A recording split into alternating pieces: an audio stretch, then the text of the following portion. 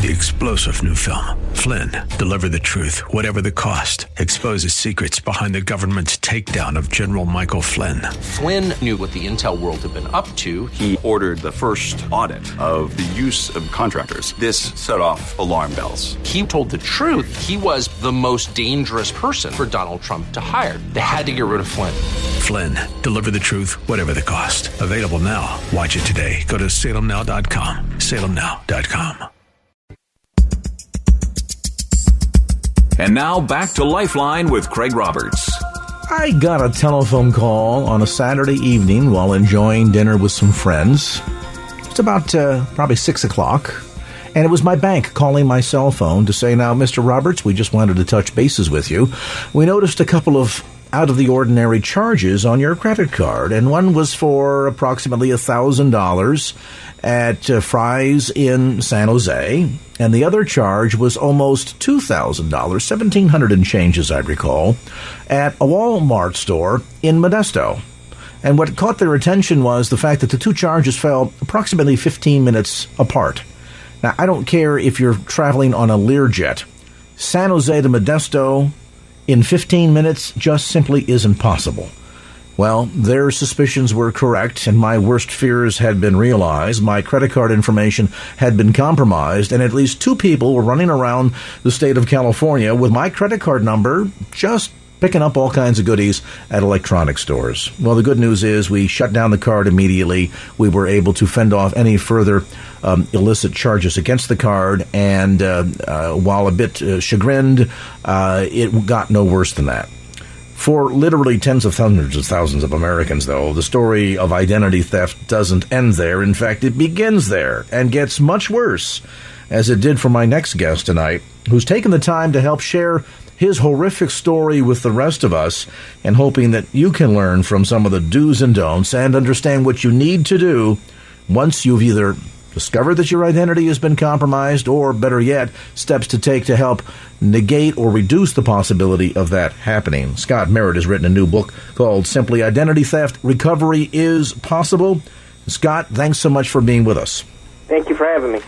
Your story is a bit unusual in the sense that you first learned of this, well, much like I did. Your bank had contacted you by a letter indicating that, probably not unlike the 70 million people who got compromised over at Target, that there had been some kind of a breach of data with relationship to accounts there at the bank where you did business. Though when you went and looked into all of this initially, you discovered that you weren't one of them. Nothing amiss had occurred, but that was kind of a real false sense of security for a short moment, wasn't it? Absolutely. Tell us more what happened.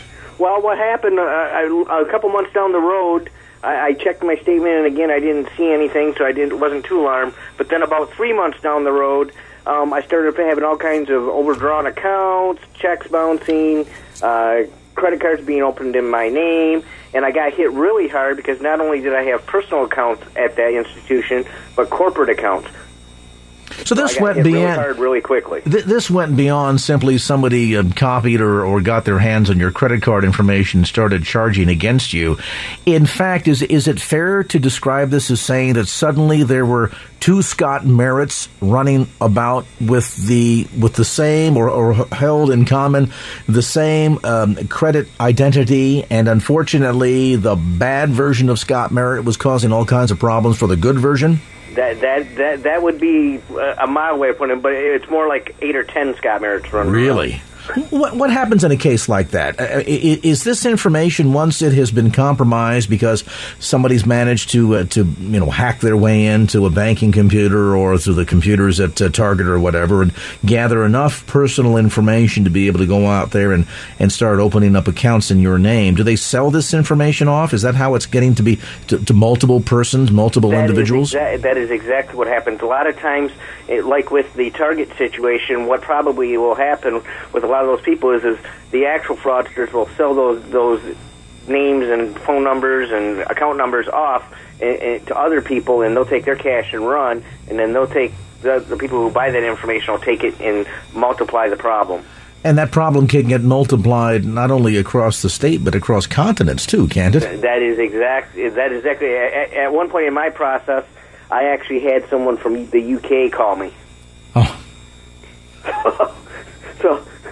And that one was obviously very easy to identify, given it was on another continent. Now, some people listening to this would say, well, Scott, you were notified initially by your bank that there was a breach of data.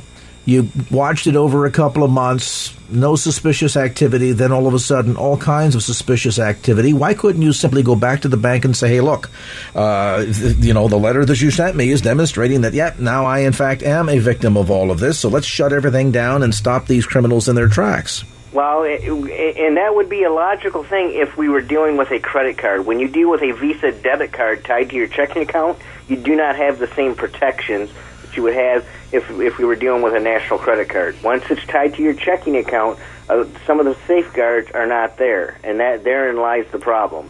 Now, the bank, the first couple times, they might eat the charges and say thank you for banking with us, but if it happens repeatedly like it did with me, or in an excessive amount, eventually they're going to stick you with the bill, which is what happened to me. Well, in your case, it was not only also sticking you with the bill because of repeated activity, but as you suggested, this was activity across multiple layers. I mean, did these people go around and start, buying cars in your name, opening up checking accounts in your name, and credit cards and so forth everywhere? Well, what they did is they started using both personal and corporate cards, credit cards, and opening credit cards and what have you. They cleaned out 4 of my checking accounts. I ended up with overdrawn fees because I had actually written checks out for my own use. So I then had to go make them right. When the corporate accounts were hit, I actually had to go in and make my partners whole.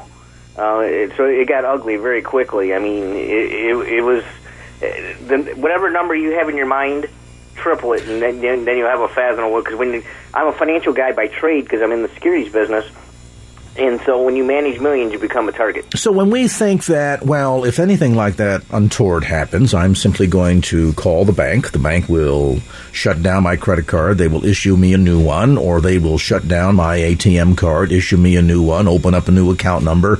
Everything will be hunky-dory. That wasn't at all your experience, was it? Absolutely, it was not. In fact, what I would encourage everyone to do, if it happens, first of all, number one is do not use the Visa debit card tied to your checking account. I know they're convenient, but every time you use that, you're opening up your checking account to fraudsters. And what that does is, once that's happened once or twice, it will happen over and over and over because people will sell that information. Well, what if they say, well, wait a minute now, Scott, though I have a PIN number attached to that, and it's a pretty crafty number. No one knows my birth date, so how could they ever compromise my PIN? Well, because what they actually have is they have predictive dialers, and they can actually figure out what your PIN is. No matter how creative you think you are, I guarantee you they can figure that out. That's one of the reasons why most of the European market has went to a chip system to prevent that very thing. And of course, the irony is when you go to a store and you make a point-of-sale purchase with your debit card, you have to enter your PIN number to authorize that charge, and that's going out over that retailer's wires.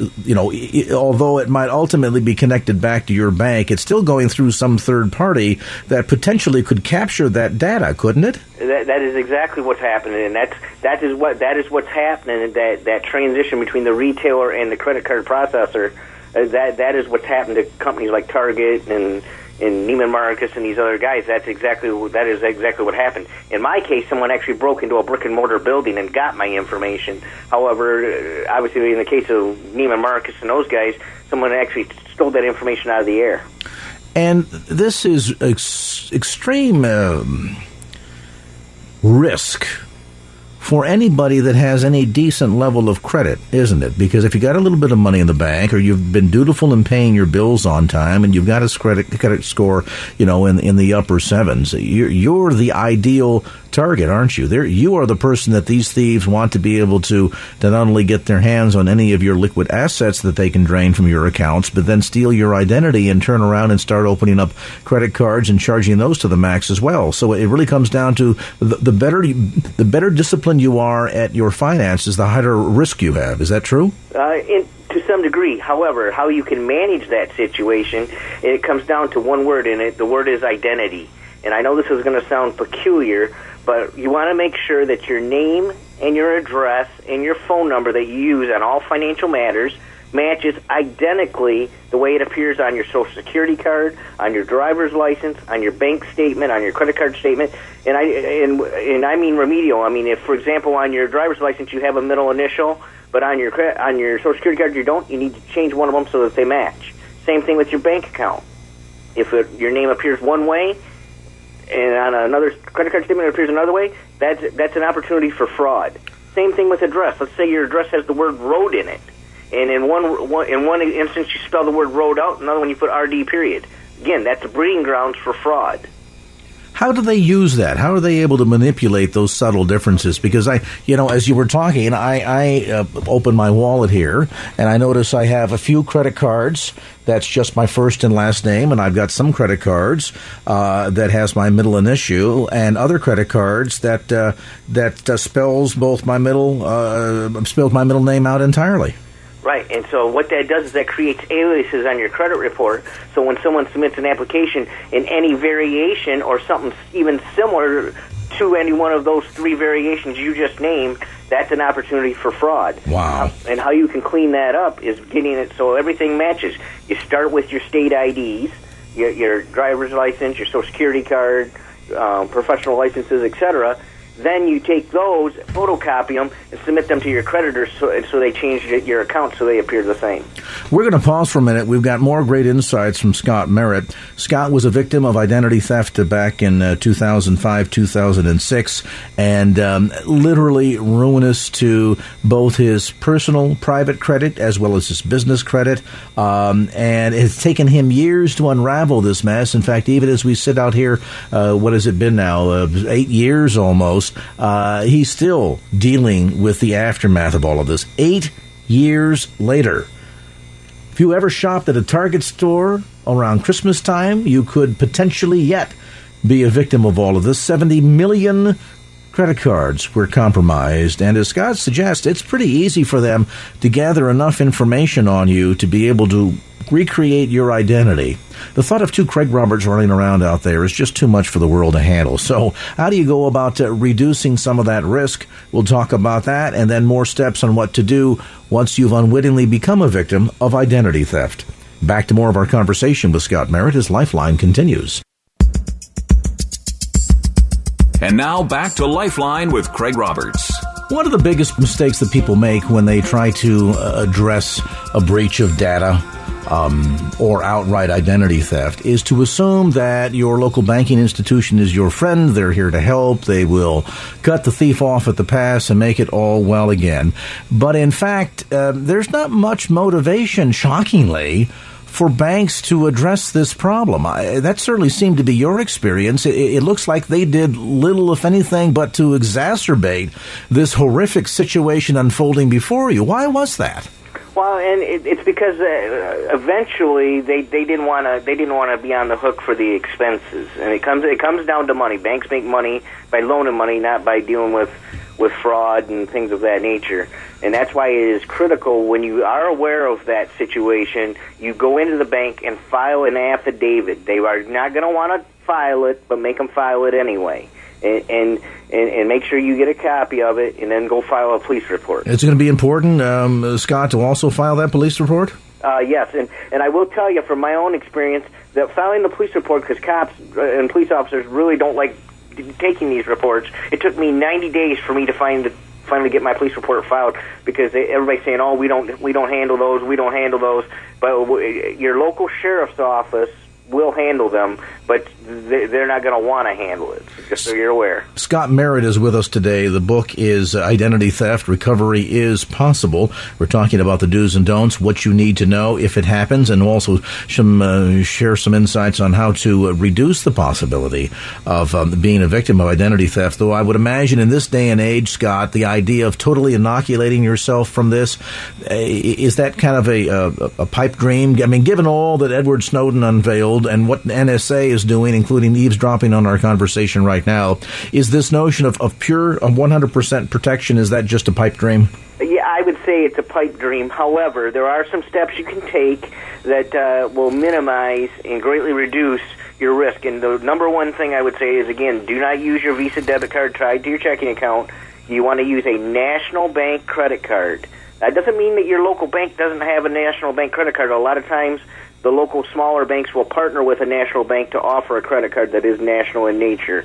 And how you'll know it's a national bank credit card, you may not qualify for this limit, but you call your bank and you ask them, what is the largest limit this card is able to be in size? And if they say it's $50,000 or more, that's a national card. So you don't want them, the thieves, in other words, to have access to your debit card, which, a lot of us go into Starbucks, boom, we present the card. It's like a $3 or $4 charge. I don't want to have to deal with that on a credit card and then, write a check to pay it at the end of the month. So a lot of folks just say, hey, I'm going to take this and treat the thing like a substitute for cash. That's a real risk you're suggesting. And if they want to do that, there is a way you can do that. There are what's called reloadable Visa debit cards. You can go and put X amount of dollars on that card and then use it, and when it's used up, just throw it away and go get you another one. There are a lot of retailers that offer them. A lot of your smaller community banks offer those reloadable cards. I know a lot of your retailers, like Walmart, for example, I know offers those. How bad did this get for you? I mean, you talked about them having access to both your personal identity as well as your business creditworthiness. I know there was an extreme impact there at both levels, but did I read right in the book that this got so bad that at one point you, in fact, had been they had put out a felony arrest warrant for you? That actually happened twice. I was actually stopped at an international airport. I was also stopped I got pulled over on an expressway and had the same thing happen. I had to go to the police station and all of that. It was easy for me to prove that it wasn't me because I am securities licensed. My prints were on file, and obviously they didn't match the felony record print. So therefore, it was very easy for me to prove. At that point, I then had to get the FBI, Secret Service, and Department of Justice involved, and my U.S. Congressman, and they had to go in and scrub everything up and send me letters so that if it happened again, I didn't have to go through the whole ordeal all over again. This sounds like it becomes a full-time job just trying to piece your life back together again. It can, but again, if you one of the things that I learned the hard way was if I would have had some of the things that I was talking about, having different variations of your name, not present, using the right kind of cards, not Visa debit cards, because I used to do the same thing everybody else does. Some of those things would have greatly missed it. And the other thing is there's an extreme process to follow, and if you make one little mistake, you have to start the process over. And there is no roadmap to help you with that process. That's really why I wrote the book, is I give everybody the roadmap so that you know how to do it, when to do it, how to prepare it, how to send it, so that you don't end up restarting the process over and over and over. This is really a book that, in some cases people go out and they buy a book because they've gone through this terrible experience and now they're trying to get some insights from somebody who's been down the road. This is almost a book that ought to be bought ahead of time, isn't it? It is, and again, even if you haven't been an identity theft victim, if you read the book ahead of time, you can prevent it so that you're not a victim. And in the book, in one of the chapters, I even tell you how to structure your credit in such a fashion with little details of how your name appears, how your address appears. You can actually improve your credit score with those little techniques. Scott Merritt is with us tonight in this segment of the program. We're talking about identity theft. It impacts literally hundreds of thousands of Americans every year. Most recently, we've heard news of a breach of information that took place impacting 70 million credit cards at Target, Neiman Marcus, 40 million, 110 million credit cards out there floating around that are being sold on the black market amongst criminals. And you know what? Some of the names on those credit cards might be yours. So what do you do about it? We're going to talk more about this. We'll also find out from Scott how helpful were the credit reporting agencies. I mean, after all, they're kind of in the thick of all of this. How helpful were outfits like Equifax or TransUnion in helping them to unravel this disaster and get his financial life back on track again? We'll find out that and more as this edition of Lifeline continues.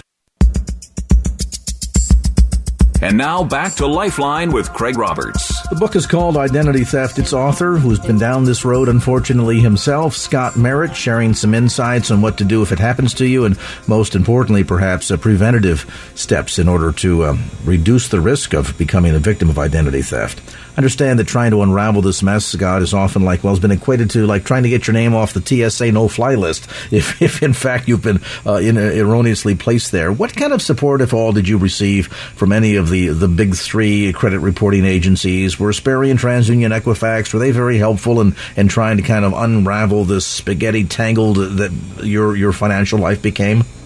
In the beginning, I would say no, but what happened eventually, once I was able to get the police report filed and I got some of the dispute letters done by attorneys and different organizations that helped me along the way, by trial and error, once I kind of began to build the initial file, I was then able to go to my U.S. congressman, and he was able to exert some pressure on Equifax, TransUnion, and Experian and get them to assist me. And I would point out, in particular, what Equifax did is they actually assigned me a liaison that liaised between Equifax and my congressman, and they were able to get the stuff off. Though it would frequently reappear, they were able to get the bulk of it off in about 6 months. And let me stop you there, because I remember reading in the book, you talked in one chapter about how you had to get a letter written, and an attorney wound up soaking you for $375. People are saying, wait a minute now, if I've gone through this, I've had my accounts have been breached, I am now fighting with the bank trying to get monies restored to my accounts, I have to go out and spend money on an attorney to unravel this, and worst yet, you had to deal with your congressman to get help? Yep. And it's a process, and that's why I wrote the book, because there's no rhyme or reason. Everybody in the process charges a fee, with the exception of the congressman, and so they're all in it for them. They're not all in it for you. If you succeed in the process, they're happy, but that's really not why they're there. And at the end of the day, even the congressman charges a fee. I believe they collect it every April 15th. Scott, so it sounds to me like this is a road that if you can at all avoid going down, you really want to avoid going down it. Spend the last few moments of our time together tonight. And again, I'm going to urge folks, this is really a book you need to get your hands on so you can get better prepared, because you don't want to have to go out and try to find the book after it's happened. You want to know what to do if it happens, on how to quickly react, and most importantly, some of the steps you can take to help reduce your risk going out the gate. And so these are kind of the homework assignment for all of us tonight is, number one, consistency in the way your name is written, the way you're literally down to the letter of the way your address is on bills. So if I have a credit card statement that comes in from Citibank and another one that comes in from Chase, I want to make sure that they're both billing me at Street, spelled SR. Spelled out as opposed to just abbreviated. Is that correct? Yeah, whatever way you have it appearing in one place, that's the way it needs to appear in all places. And the most common way to do it is how it appears on your driver's license is how you typically have it appear in every place else. Now, if for whatever reason it's spelled out on all of your documents and your driver's license is wrong, there is a one-page form that you can get at DMV and submit that. And again, of course, the state's going to charge you $5, but they'll fix it for you. All right, walk me through, if there was a top 10 list you had to do of some of the things that everybody listening right now ought to do to be proactive, to reduce their risk, and some you've already mentioned. Kind of walk us through what that list might look like. Well, again, obviously making sure your name and your address is correct. Again, making sure you use the same phone number. Secondly is make a photocopy of every single thing in your wallet, front and back, and staple it in the order that it appears, because you'll need that for the police report. That way it's already done. If you're going to go and apply for credit and you have to use your Social Security card, photocopy it and then put your Social Security card back in your strong box or your safe. Do not carry it around in your wallet. Those are some of the obvious ones. But then, again, if you're going to make purchases out in the public, do not use the Visa debit card. Use a national credit card. And and I would recommend you put the majority of your bills on that credit card, with the exception of your mortgage. And then what you do is periodically just go in and use your bill pay service at your local bank and to pay your credit card, because then that transaction is actually insured. So that way you're minimizing the only people who have access to your checking account is your credit card company. Yeah, we've heard that mail theft, for example, here in the Bay Area in a number of communities in the last several months, mail theft has been on the rise, both stuff that's coming in and things that are going out. You'll see, in fact, I got a neighbor take a clothespin and will hang bills that he's paying on the lip of the mailbox, expecting the mailman to come and pick those up and take them to the post office as he's delivering mail. Isn't that an easy way also to steal those checks and wash them and rewrite them? Well, not only that, but what you've basically done when they do that, they now have your routing number, they have your checking account number, they have your name, they have your address, and how you sign your name. No. We're literally giving away a lot of this, aren't we? I mean, people that use birthdays as passwords. In fact, there's a list that comes out every once in a while of the top 10 most popular passwords, password being one of them. There are many degrees in which we're kind of setting ourselves up for this, aren't we? You are, and that's why on my website at scottameritt.com, what I actually have is I have a free quiz that you can take, and it will actually tell you the different elements of your identity and your credit profile that are at risk that you need to deal with. And that will kind of tell you how much of a problem you're going to have or could have down the road, because you're really playing Russian roulette. It's not a matter of if it will happen, it's a matter of when it will happen. And obviously, as you can see, it's happening more and more often, and that's why you got to make sure you're protected. The other thing that I would recommend everybody, if they don't want to put a lot of money on their credit card, they can go get one of those reloadable credit cards, put a couple $100 on it, use that to make your purchases at the coffee shop and wherever, and then when it's done, you throw it away and go get you another one. Yeah, that's going to cost you $1 or $2 every time you got to do that, but it's cheaper than dealing with what I had to deal with. What about these so-called identity protection services that are out there? They have any value? They definitely play a role, and there are different levels of those. There are ones where you can simply monitor your credit report, and again, I use one of them, and the reason why I do that is because I can get notified anytime someone applies for an application in my name. It also lets me know if there are any variations of my name, address, because, again, you can get those with all three credit bureaus, and so you can see how it appears in each location and each creditor. Is scrutinization of your monthly banking statement and credit card statements also important? I know that in a case once years ago, somebody had lifted a credit card number from me, and what caught my attention was there were one or two charges on my following month's credit card statement for like $1.64. And I thought, now, I complain about people at the grocery store who buy $5 worth of groceries, and they pick up a can of Coke and a package of potato chips, and they whip out a credit card to pay with it, as opposed to cash. And so when I saw this tiny little charge, I thought, well, that's odd. And, of course, by the following month, that little odd item, it turned out to be thousands of dollars in erroneous fraudulent charges. Do we need to be careful about that, too? Yes, you do. You need to, and again, that's why if you use a national card, when you become aware of those, you can call your credit card company, notify them, and they will take the charge off, and they will simply send you a form. You sign it, send it back, and your role is done. That's the advantage of using a national credit card over using your Visa debit card. With the Visa debit card, your risk is unlimited. You could literally be on the hook for every single dime, where with the credit card, the most you can be out is $50. Well, and the other thing, too, to point out is, if there's fraudulent charges against your credit card, they've gotten a hold of your credit card, they haven't gotten a hold of your money. If they manage to go in and vacuum out all the cash out of your account, you're now at the mercy, and some states have laws that work toward protecting you. But, if the $1,000 balance that was in there on Tuesday has been dropped to zero and you're bouncing checks now all over town, you're still at somebody's mercy to restore that cash to you. The reality is that cash is gone, and in some cases, as you suggest, the banks are hesitant, if at all, to ever restore that money. Right, but again, if you use the credit card, you avoid all of that hassle because, for lack of a better term, it's kind of almost like an insurance policy. And I hate to use that term loosely, but the reality is there are fraud protections that were implemented during the credit crunch back a few years ago, and they really tightened up the protections for the credit card. Unfortunately, they left the loop open for the Visa debit cards tied to the checking accounts. And that's why in my book I spend a whole chapter on dealing with those very things.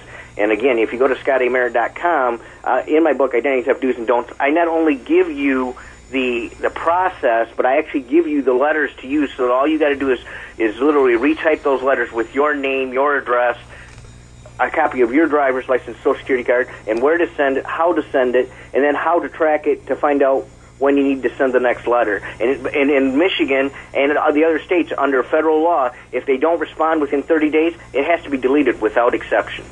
Wow. So some really solid advice all the way around inside the pages of Identity Theft. And as Scott mentioned, you can get a copy of the book and also take that complimentary test at his website at Scott A. Merritt. Think of Merritt like Lake Merritt, ScottAMerritt.com. And we are so appreciative of Scott, sharing, Scott, from your pain and bitter experience of what happened as you were a victim of identity theft to help the rest of us from hopefully never going down that road. Identity theft recovery is possible.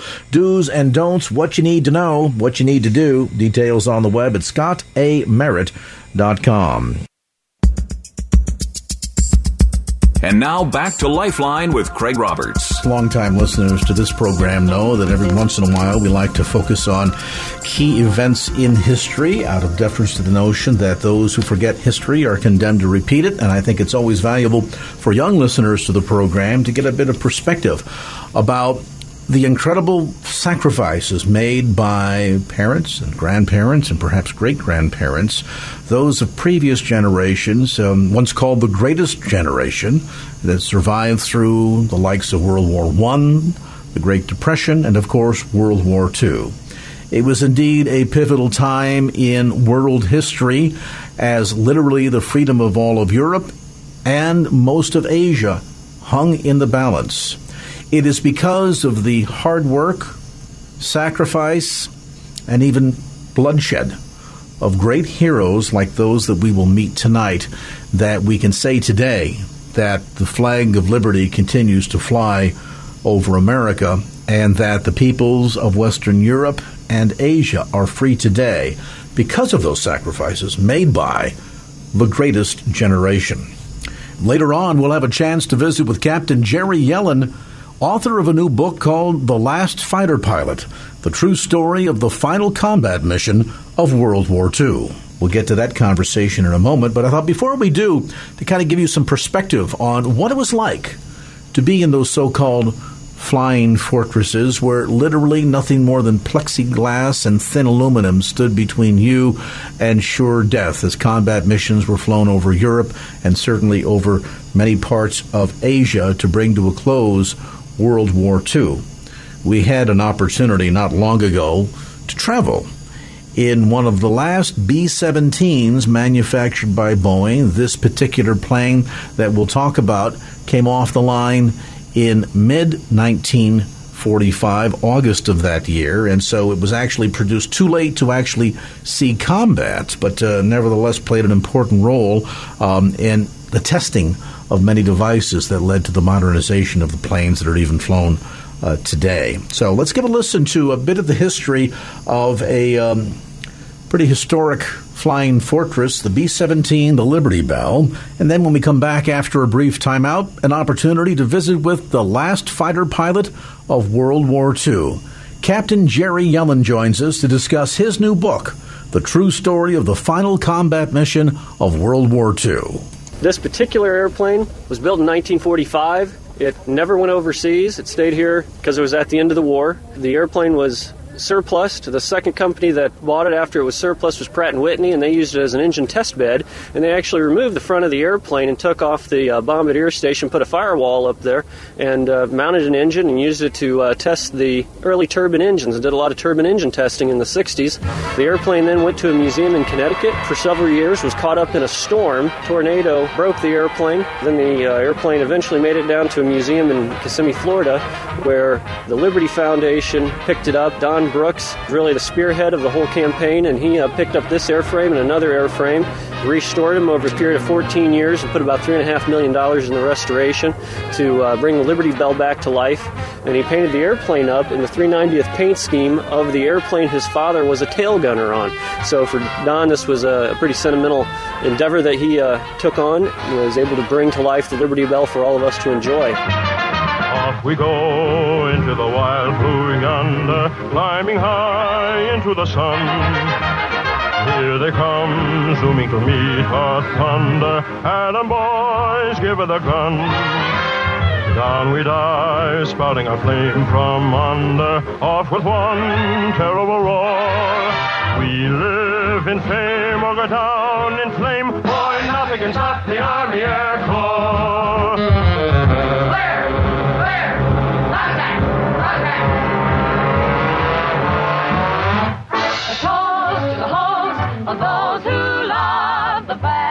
brightness of the sky. To a friend we will send a message of his brother men who fly.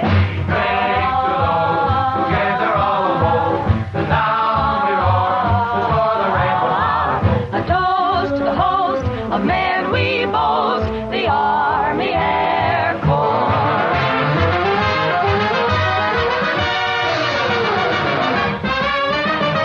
Off we go into the wild sky yonder, keep the wings level and true. If you live to be a gray-haired wonder, keep the nose out of the blue. Flying men guarding a nation's border, we'll be there, followed by more. In echelon, we carry on, boy, nothing will stop the Army Air Corps.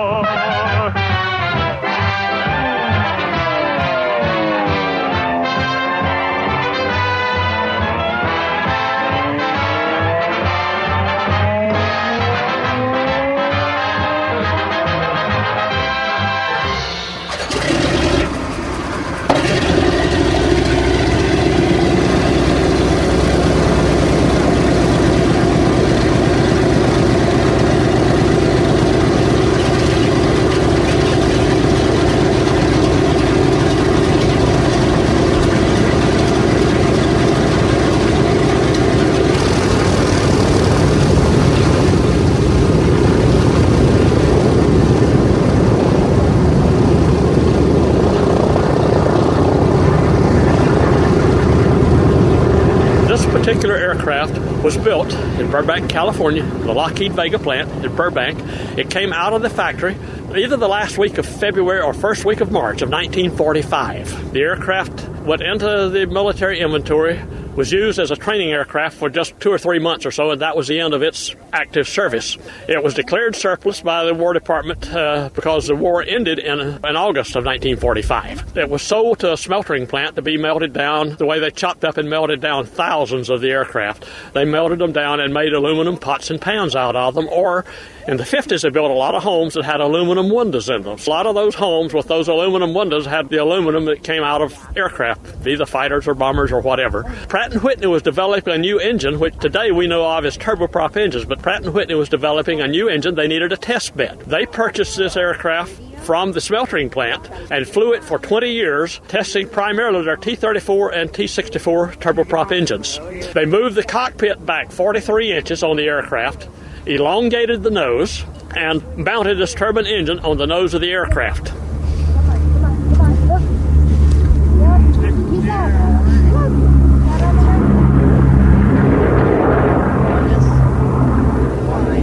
After they finished with it, after they had flown it for some 20 years, they took the turbine engine off of the aircraft and just put a blank nose on it and donated it to the New England Air Museum, historical society that has a lot of World War II airplanes in their museum at Hartford, Connecticut, at the Bradley Field, which is the main commercial airport for Hartford, Connecticut. In October of 1979, a tornado came across Bradley Field, took out a Boeing 707, and went across the New England Air Museum's static display of aircraft and destroyed, I think it was 9 aircraft that were in their museum. This was one of the aircraft that was destroyed. It threw another airplane right through the fuselage and cut it in half, right behind the wings. It lay there in pieces for several years and then was acquired and taken down to Kissimmee, Florida to start the restoration. Don Brooks, who had been looking for a B-17 because Don's father was tail gunner on the original Liberty Bell, Don acquired it in 1990. The restoration was complete and the aircraft flew for the first time on December the 8th, 2004. We were trying to fly the airplane on December the 7th, Pearl Harbor Day, but wound up with an engine problem and it took one more day to get it ready to fly. So it flew on December the 8th of 2004, the first time the aircraft had been in the air in 35 years. Total cost of approximately $3.5 million and 14.5 years to restore the aircraft. You were a flight engineer, is that right? Yep, I was a flight engineer. 228 combat mission over Germany. Germany. What period during the war was that? Well, 42 and 43. So early on then. Yeah, I was one of the first one. What was the experience like here today, being back in this plane for the first time in 60-something years? The only time I ever got airsick pretty near. I did, pretty near. You were the guy that was up there in that top turret with the machine gun, that correct? was it, yeah. These were waist gunners. That was a bad spot down there, the ball turret. You couldn't get out if you got shot up or something. Tail gunner is the only one that ever got hit. I think he got hit on about the 20th. Put him in the hospital. That was the end of it. You ever almost not make it back? Every year could happen any time. That many airplanes and shooting at us all the time, you know. Yeah, over Germany and France. Yeah, early on there, you know, they were shooting all the time. But our fighters couldn't protect us. Couldn't get that far in. I think we were going about 110, 15, 20 miles an hour. Coming in on a wing and a prayer. Coming in on a wing and a prayer. Though there's one motor gone, we can still carry on. Coming in on a wing and a prayer. What a show! What a fight! Yes, we really hit our target for the night. How we sing as we limp through the air. Look below, there's our field over there. With our full crew aboard and our trust in the Lord. Coming in on a wing and a prayer.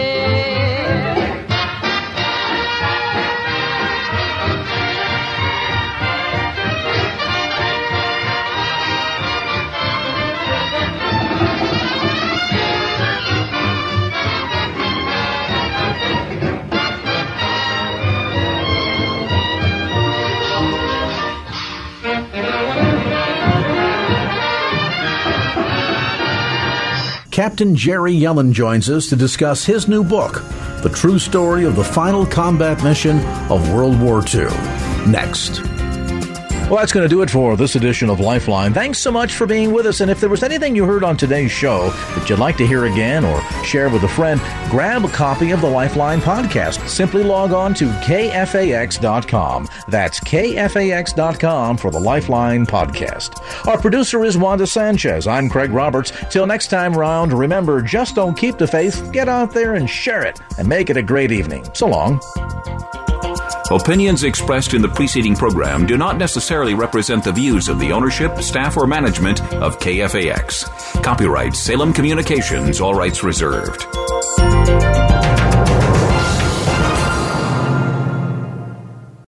Three-star General Michael J. Flynn, head of the Pentagon Intelligence Agency, knew all the government's dirty secrets. He was one of the most respected generals in the military. Flynn knew what the intel world had been up to. He understood its funding. He ordered the first audit of the use of contractors. This set off alarm bells. The explosive new documentary, Flynn, Deliver the Truth, Whatever the Cost, uncovers the facts behind this scandal. Flynn told the truth. He was the most dangerous person for Donald Trump to hire. I find out the worst enemy that I'm going to face in my life is right here in America. They took my assessment and they wanted me to change it. And I was like, I'm not changing it. They had to get rid of Flynn. With in-depth interviews, archival footage, and never-before-seen personal records of the man behind the headlines. I just felt like I was drowning. Flynn, Deliver the Truth, Whatever the Cost. Available now. Watch it today. Go to salemnow.com. salemnow.com.